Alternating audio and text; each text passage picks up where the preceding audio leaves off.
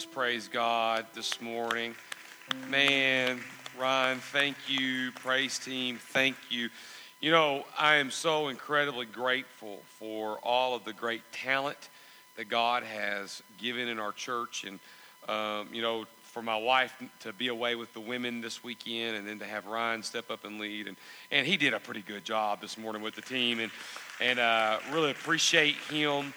And Ryan, thank you so much. And we're praying for our ladies, those that are gone on the women's retreat. And looks like some of the men are still coming in. God bless you. You had to get kids ready, didn't you? So it happens. But it's exciting to see what the Lord is doing in the lives of these women that are gone for the retreat, and excited about that. A few weeks ago, we began a series entitled Keep Moving, where we are talking about the life of Joshua.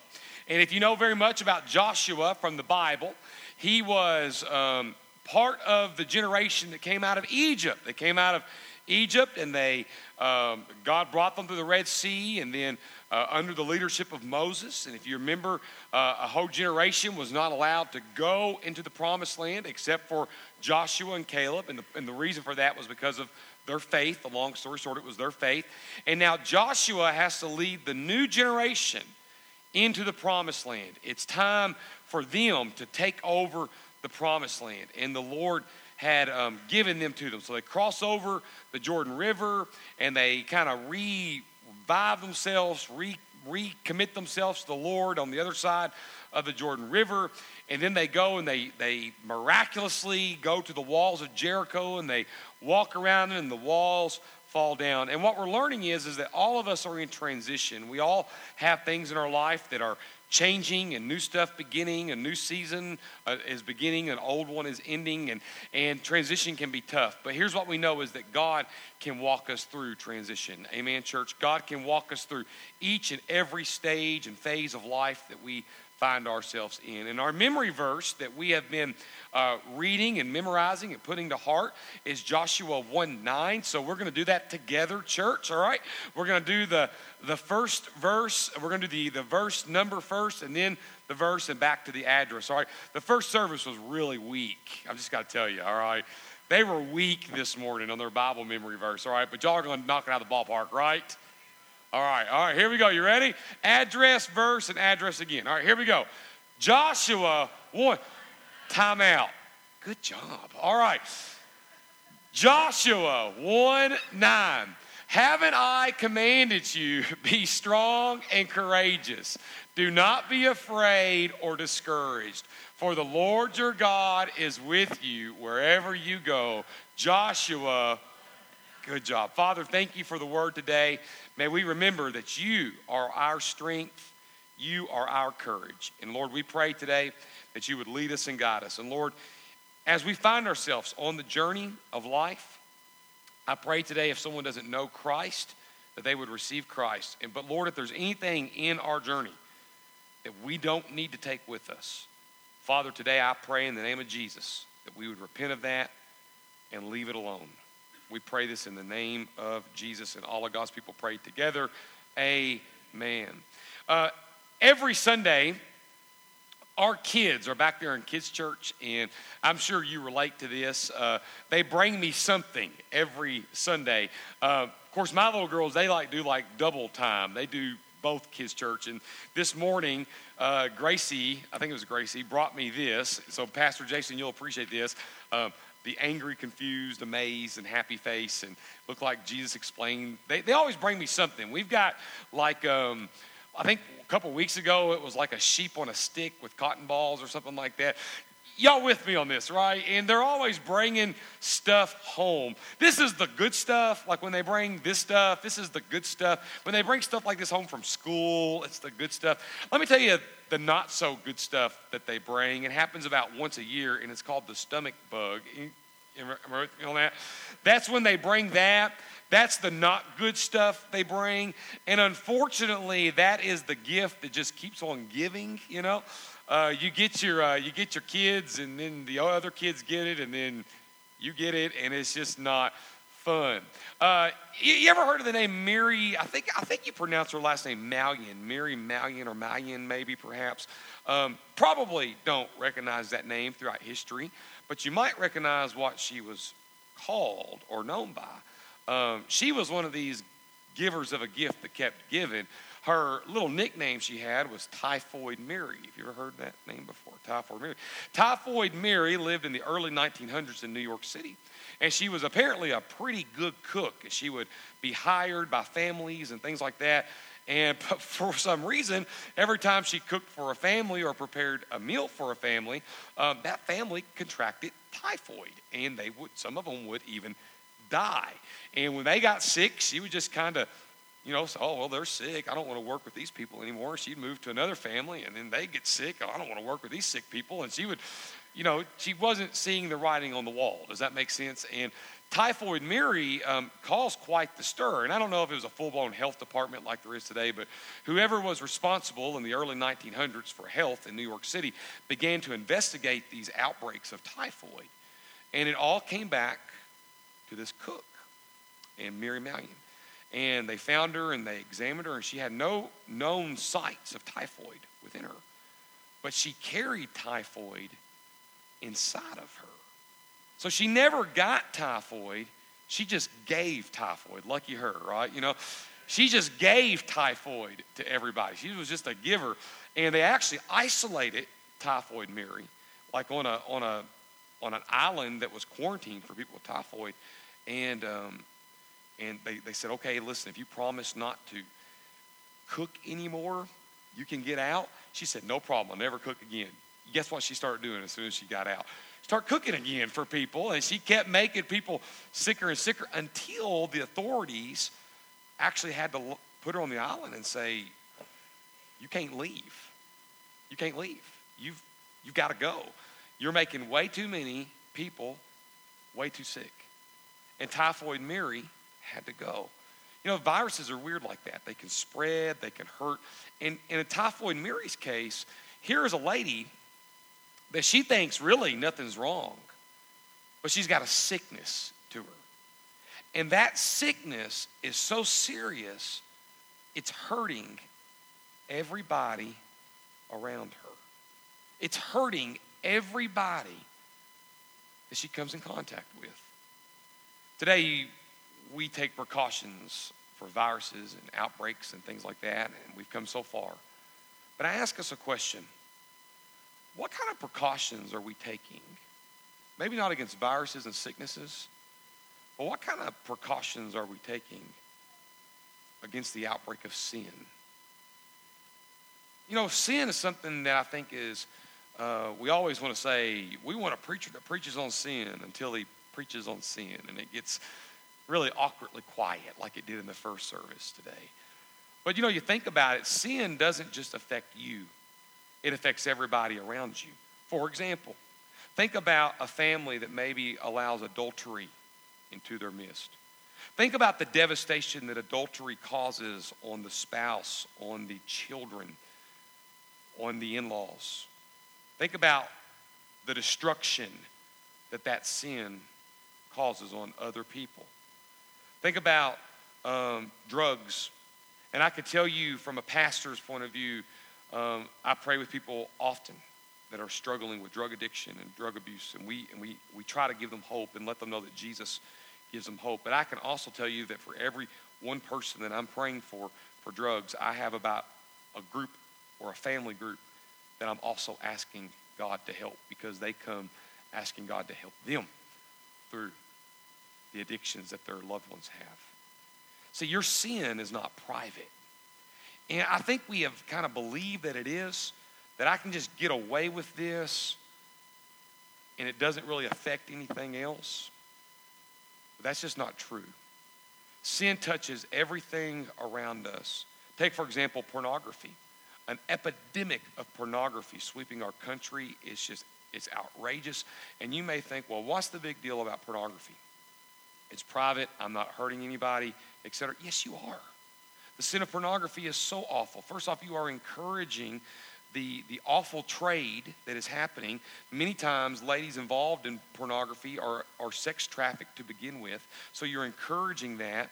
You're encouraging that market.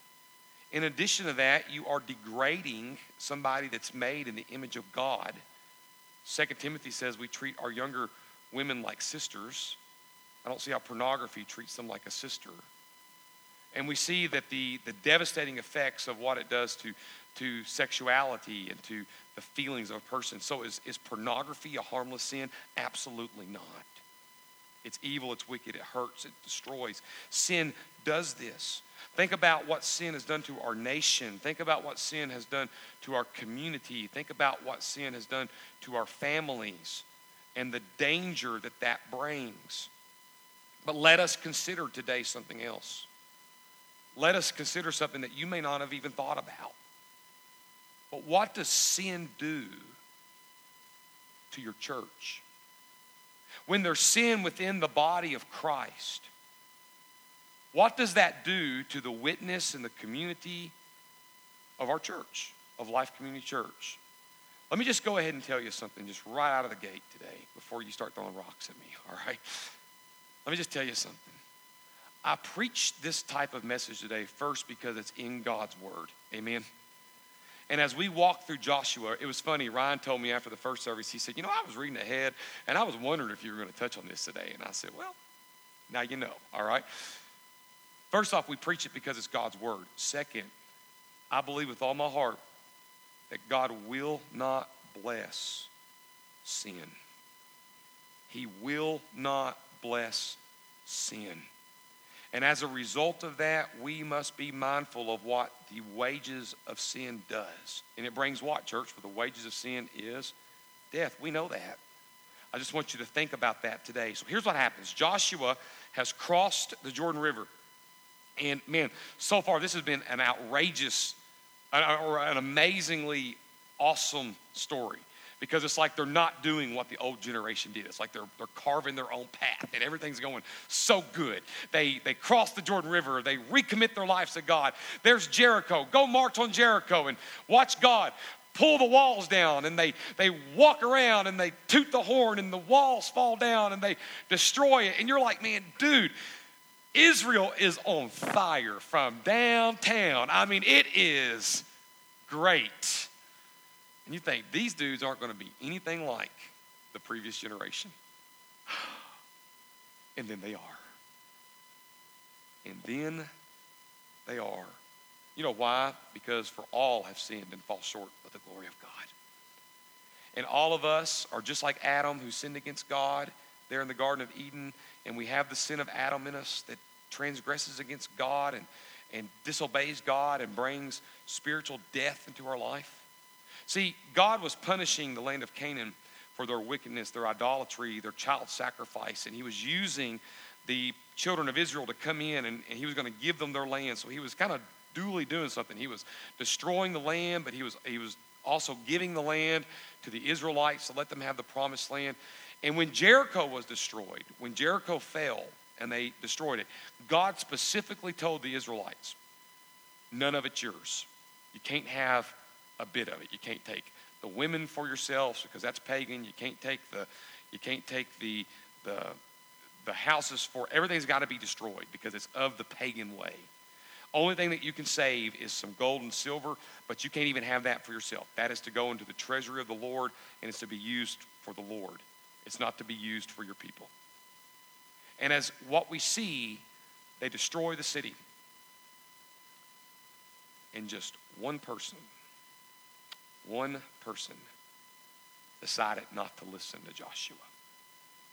And as a result of that, it brought some bad stuff on the house of Israel.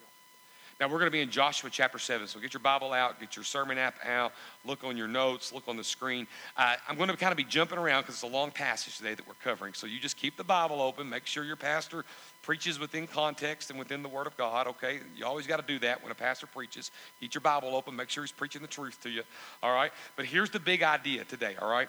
Believing that sin will wreck your family, will wreck your children, will wreck your community, will wreck your neighborhood, will wreck your nation, and believing that sin will wreck your church. Here's the big idea. You ready? My sin threatens, that's the right word to use. My sin threatens my community. My sin threatens my community. Now we're going to be all over chapter 7, so just keep it open, okay? First, I want you to see this. that my sin, as it threatens community, as it hurts my community, I want you to see why. My sin brings devastation. My sin brings devastation. Now, look here at verse 1 of chapter 7. The Israelites, however, were unfaithful. Remember the context. They just knocked over Jericho by the grace of God. This should not be a bummer time. This should not be a buzzkill. This should be a good time. And the very next verse is what? The Israelites, plural, were unfaithful regarding the things set apart for destruction. Now look at the very next sentence. Achan, son of Carmi, son of Zabdi, son of Zerah, of the tribe of Judah, took some of what was set apart, what was supposed to be destroyed, and the Lord's anger burned against the Israelites. Question. Who does God hold accountable for one man's sin? The who? The entire community.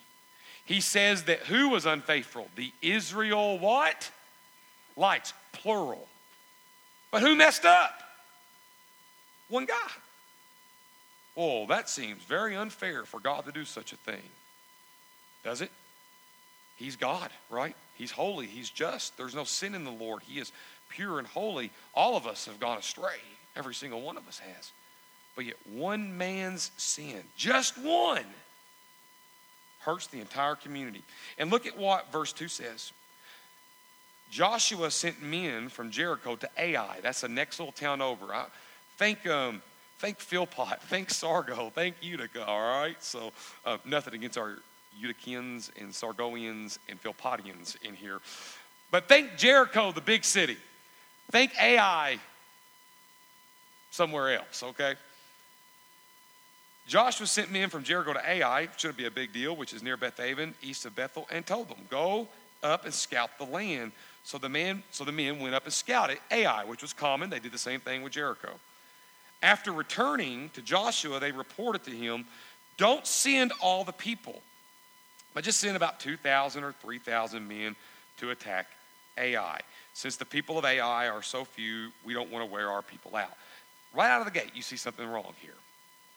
In the past, with Jericho and going in, they always trusted in God, and they always prayed to the Lord.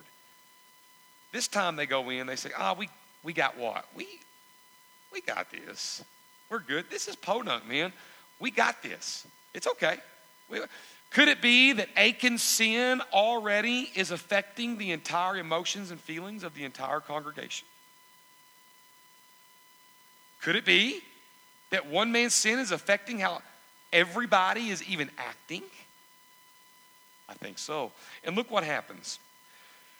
Verse 4. So about 3,000 men went up there, went down to Sargo, went over to Utica, went down to Philpot. We're the big Owensburians. We got this. We got guns, you know. And what happened? But they, the Israelites, fled from the men of Ai. The men of Ai struck down about 36 of them and chased them from outside the city gate to the quarry, striking them down on descent. As a result, the people lost heart. Whoa, time out. What? Isn't this the people that like marched around Jericho, tooted their horn, walls fell, they came in, kicked some rear end and took names? And they go down to the podunk, and the podunk hillbillies chase them out of town and kill 36 of them? Yeah. Why? Because God took his hand off of Israel. God took the blessing. Why? Because there was sin in the camp. And did you notice that last phrase, they lost heart, the Israelites lost heart? That's very important. You may not think it's important, but it's really important. Because when they crossed over and the Bible tells us, I think it's chapter 5, it says that the other nations heard about what God was doing, and the nations' hearts, the Canaanites, melted. Their hearts melted. So you know what the author of Joshua is telling us? The people, when they were walking with God, the people were scared to death of them. But when they stopped walking with God, Israel was scared of them. You see that? Be strong and courageous, because I'm with you. Whoa, it's almost like courage comes from God. And when we're not walking with the Lord, guess what happens? We get scared and nervous. One sin is affecting the entire community. I want you to see this. Later on, when Achan gives more detail, here's what happens. He basically says, if you look at what it would be, it was about 5 pounds of silver and 1 pound of gold that he took. That was it. So for 6 pounds of precious metal, which still would have been a nice little chunk of change back then, but 6 pounds, 36 people died, and an entire community lost courage over 6 pounds of precious metal because they sinned against God. And as a result of disobeying what God had clearly told them not to do, they had disaster. Today, there are believers in Jesus Christ that are saved by the grace of God. And by the way, before we go any further, aren't you glad that we are saved by grace and grace alone today? Never lose that perspective in what I'm preaching today. It is by grace in Christ alone. But understand that there are believers, Christians, that are bringing stuff into the Christian community that just simply does not belong. And as a result of that, we are hurting the power of God within our church. I mentioned pornography. I mentioned lust. How often do we think about how those sins alone could quench the Spirit of God in our church? How often do we think about even the little stuff, the 6 pounds of little stuff? The 6 pounds of little, this ain't hurting nobody. This ain't hurting nobody. It's just 6 pounds of little stuff. That's it. 6 pounds of little stuff. What's it hurting? But yet when we take 6 pounds of pride or 6 pounds of unforgiveness or 6 pounds of jealousy or 6 pounds of quarreling or 6 pounds of whatever, fill in the blank, it's enough to hurt what God is doing. Think about the reputation of the church, because ultimately, who are we representing? Jesus Christ. What's our witness looking like to the community? Think about, for example, how we often pray, God bless our relationships, or God do this, but yet we would live with somebody that's not our spouse. We'd sleep with that person that's not our spouse. And then we come to the preacher and we say, God, or we say, Pastor, would you pray that God would bless our relationship? To which I look at them and say, I love you, but I'm not praying for you. Why, Kenny? Because it's not going to do any good. You're asking me to bless a relationship that is in sin, living together, sleeping together. You're asking me to ask God to bless that? That's not God's will for your life. I can't pray that for you because God ain't going to hear you. He ain't going to hear me when I pray that. Here's what I can pray. I pray that you allow the Spirit of God to minister to you and you repent of your sin. Listen, church, we've gotten way too calm and laxed on sexual immorality within our church. Way too calm on it. Sleeping together before marriage is sinful. So what? So if you're a born-again Christian, stop it and repent. Repent. Repent of it. What about these inside things that we let fester? Don't you understand? It's killing. It's destroying. It's hurting. Oh, Kenny, I don't believe you that stuff can affect the community. That's Old Testament that you're quoting. That's Old Testament is what you're talking about. This is for the nation of Israel. This has nothing to do with the church age. Really? Well, why don't we go to the New Testament? Amen? For example, Ananias and Sapphira, it worked out real good for them, didn't it, church? Remember that story? All they did was lie. They tried to promote themselves within the church. And they said they sold some property and that they gave all the money, and they didn't have to do any of it, but they were trying to make themselves something. And Ananias comes in and he says, yeah, I got this. We donate big time, man. You know, they want their name like up on a plaque. You know, this pew donated by Ananias. You know, that's what they wanted. Don't you like that? You know, so that's what they wanted. And then what happens? He drops dead. And his wife comes in. And Peter's like, dude, did y'all do this for real? She's, oh yeah, we did that. We gave all the money to the church. And Peter says what? Woman, the men that carried your wife out or carried your husband out are going to carry you out. And falls over. What about 1 Corinthians 5? The immoral brother that's a Christian but is refusing to repent of sin in the church. He's been warned, he's been conditioned, but he won't repent. What does Paul say to do to him? He gets tossed out. He gets kicked out of the church. Ooh, Kenny, I just don't know if I like this church discipline stuff. I don't know if I like, man, I thought the New Testament was all like, happy rainbows and like, hey, even the rainbow was about the judgment of God, you know what I mean? So I just want happy-go-lucky stuff. I don't know about all this kind of stuff. What about 3 John with Diotrephes? The heretic, who the Apostle John has to say, I'm coming to take care of him myself. So let me ask you a question. The Old Testament is not for sin in the community, and I'm pretty sure the New Testament is not for sin in the community. So question, should there be sin in our community? It brings devastation. And I warn you, because when we let sin into our body, now understand something. I just feel just impressed right now to tell you this. This does not mean what I'm preaching today is that everybody has it together or that we are sinless. That's not what I'm talking about. All of us need the grace of God. Every single one of us are sinners that need Jesus. But when Christ comes into our life and the Spirit enters into our life, every day we are to look a little bit more like Jesus. So what happens with sin, we hurt the presence of God in our community. It brings devastation. Churches will lose the power of God, the presence of God, the blessing of God. Number 2, understand this, that my sin must be exposed. It's got to be exposed. It's got to be brought to light. Have you ever been in a kitchen before, like late at night?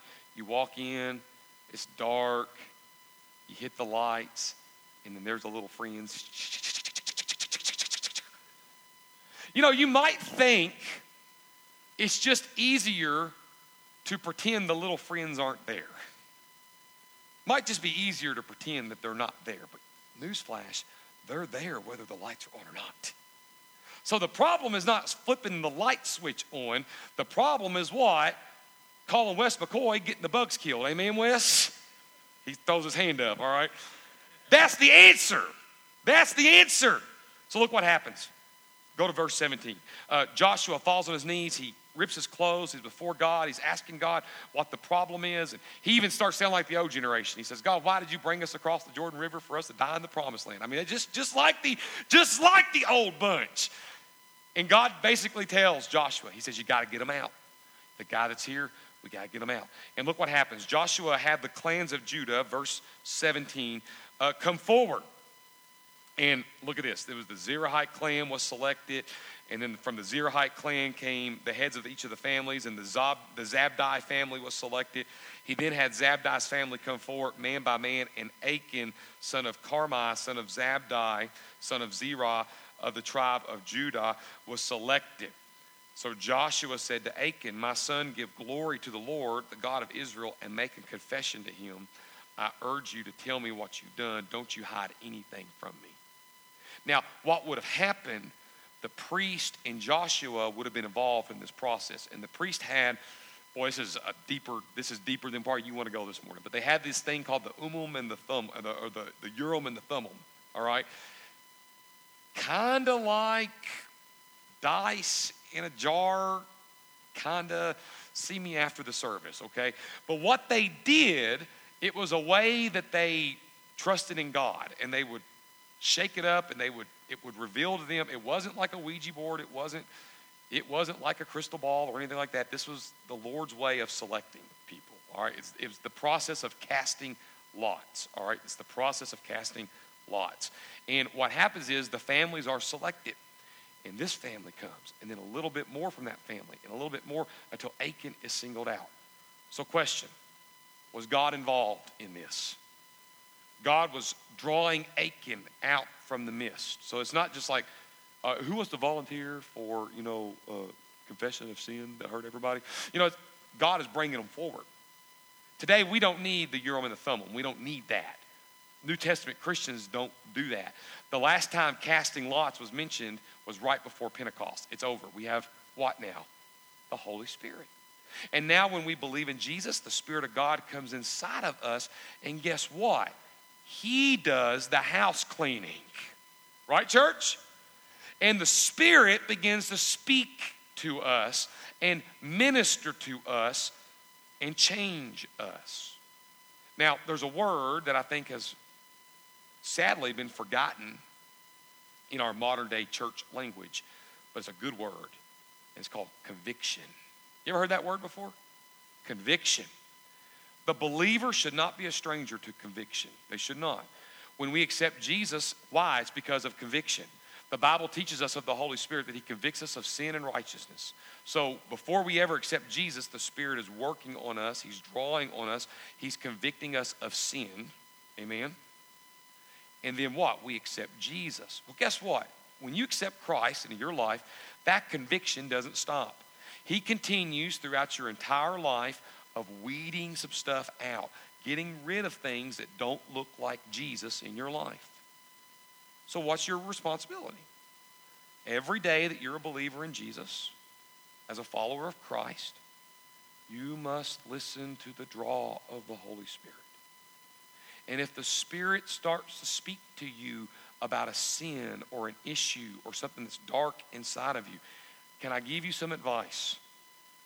Listen to him. Listen to him. Why?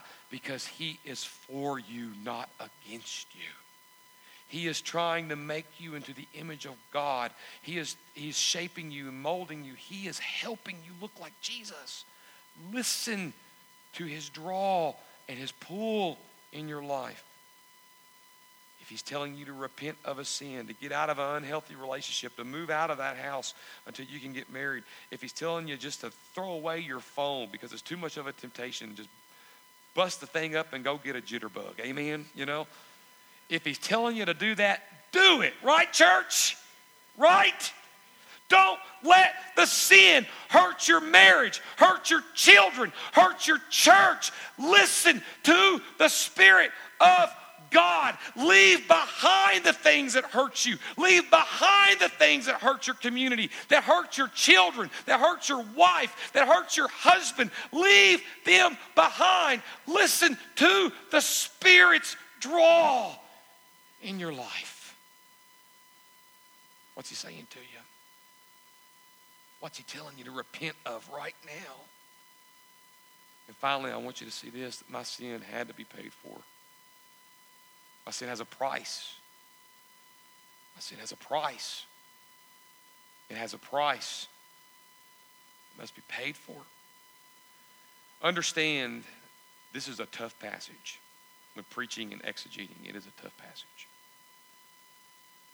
But Achan comes forward. And Achan gives his confession. Yes, it's underneath going to my tent. You can dig it up. There's the 6 pounds of sin right there, Go get it. He confesses. And you might think, well, they're just going to have a good old-fashioned revival service. He's going to cry on the altar. He's going to walk away a restored brother. Hallelujah. Not so much. Look what happens. Joshua said, verse 25. Joshua said, why have you brought us what? Trouble. Today the Lord will bring you. Isn't that interesting? You brought us trouble, and now what? The Lord will bring. That verse alone should tell you that God will not bless sin. Amen? That verse alone should tell you God will not bless your sin. He will not do it. He's a holy and righteous God. He won't do it. So all of Israel did what? To Achan. And by the way, this is tough. Boy, this is hard. This includes all of his family as well. They stoned them to death. If that wasn't enough, they burned their bodies. And if that wasn't enough, they threw a bunch of rocks on top of them, raised them over a large pile of rocks that remained there to the day of the authors of Joshua, meaning that not only are you going to die a horrible death and then your body's burned, and then rocks are going to be on top of you, we're going to leave that there for everybody to walk through for generation after generation and say, look what Achan did. Ouch. And look what happens. And the Lord turned from his burning anger. The sin was paid for. God, his anger was over. Kenny, I didn't think God got angry. Think again. Think again. He turned from his anger. And today, to this day, it says that that place was called the Valley of Achor, which means trouble.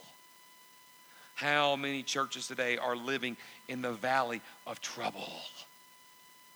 How many families are living in the valley of trouble?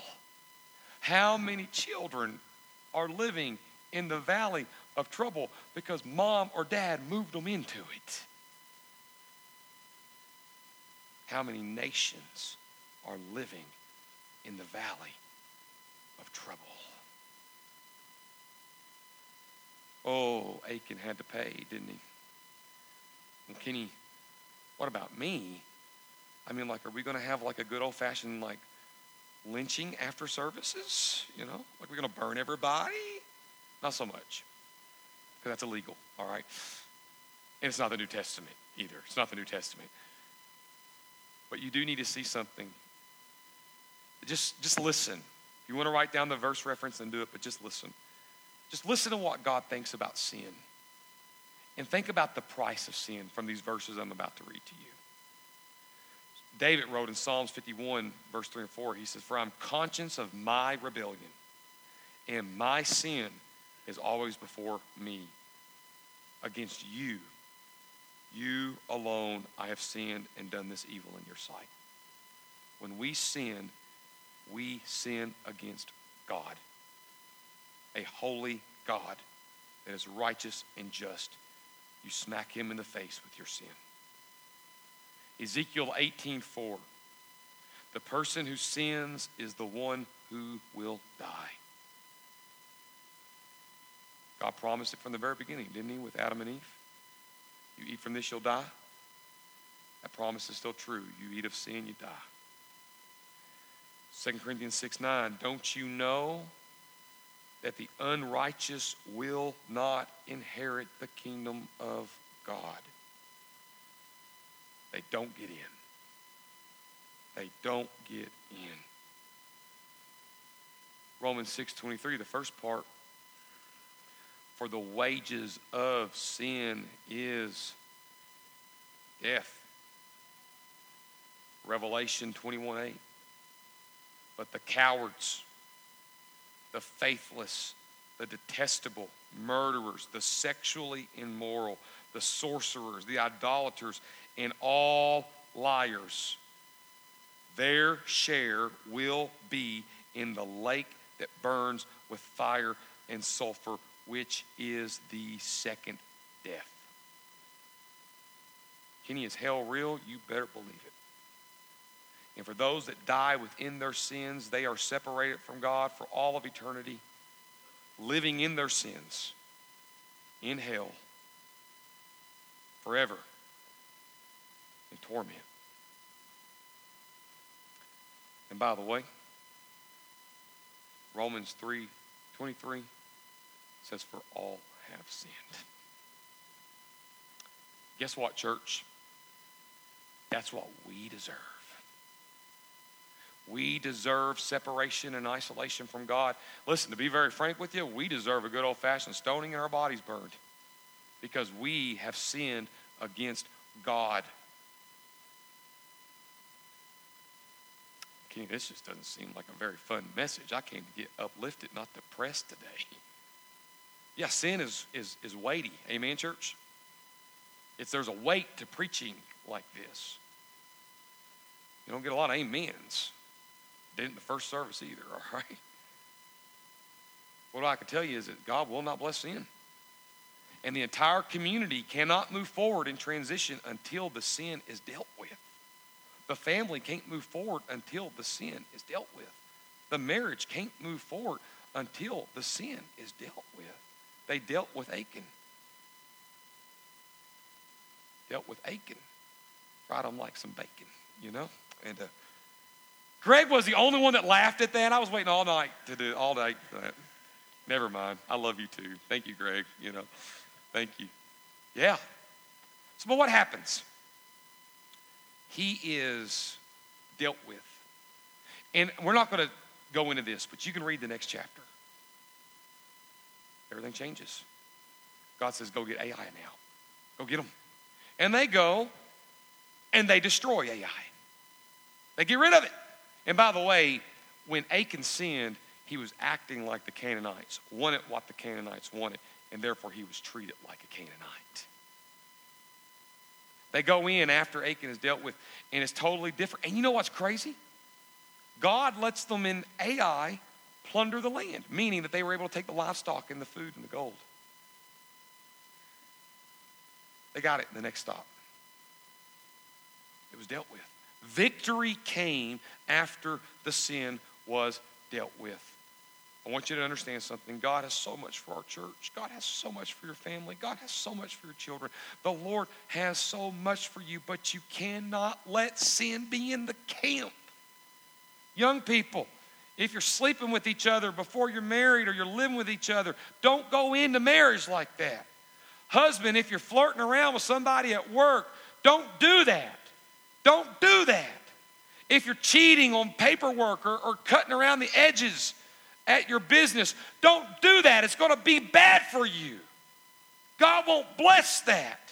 Be honest. Be truthful. Repent of your sin. And when God does that, when you do that, there is victory. Do you want to know why? There's victory when that happens. There is power when that happens. Why is Ai now defeated? You ready? Because it's been paid for. Every one of us in this story is Achan. Every one of us is Achan. But the Bible teaches us also in the New Testament. For God so loved the world that he gave his one and only Son, that whoever believes in him, say it, church, will not perish, but have everlasting life. We often quote John 3:16, but we don't hardly ever quote John 3:17, which is almost just as powerful.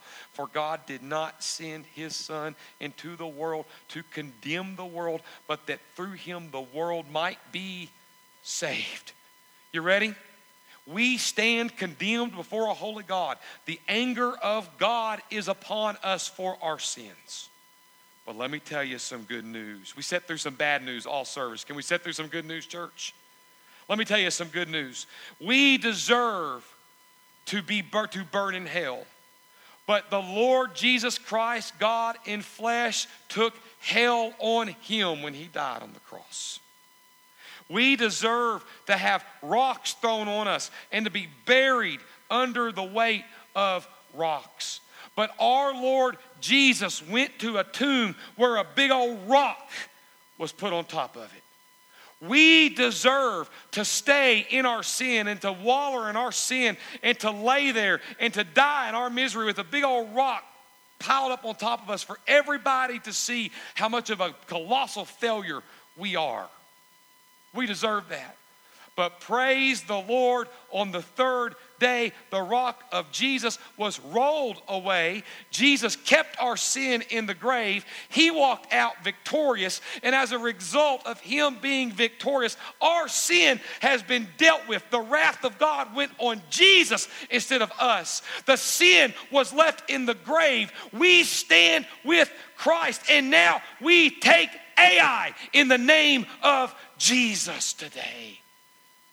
Because we stand saved, forgiven, with sin paid for. The wrath of God poured, that we deserve, poured on to Jesus for us. Friend, if you are living in your sin today, do not do this anymore. Come to Christ. Come to Jesus. He wants to save you. He wants to make you new and give you a hope. Christian, why are you going back? Why are you going back to the things God saved you from? Why are you doing that? Jesus shed his blood so you don't have to live like that anymore. Why are you doing it? Oh, Jesus, come, touch us, fill us, help us walk in the newness of life. In the newness of life. Our Jesus has so much for us. Don't kill your family. Don't kill your church. Don't do it. Don't kill your family. Live for Jesus.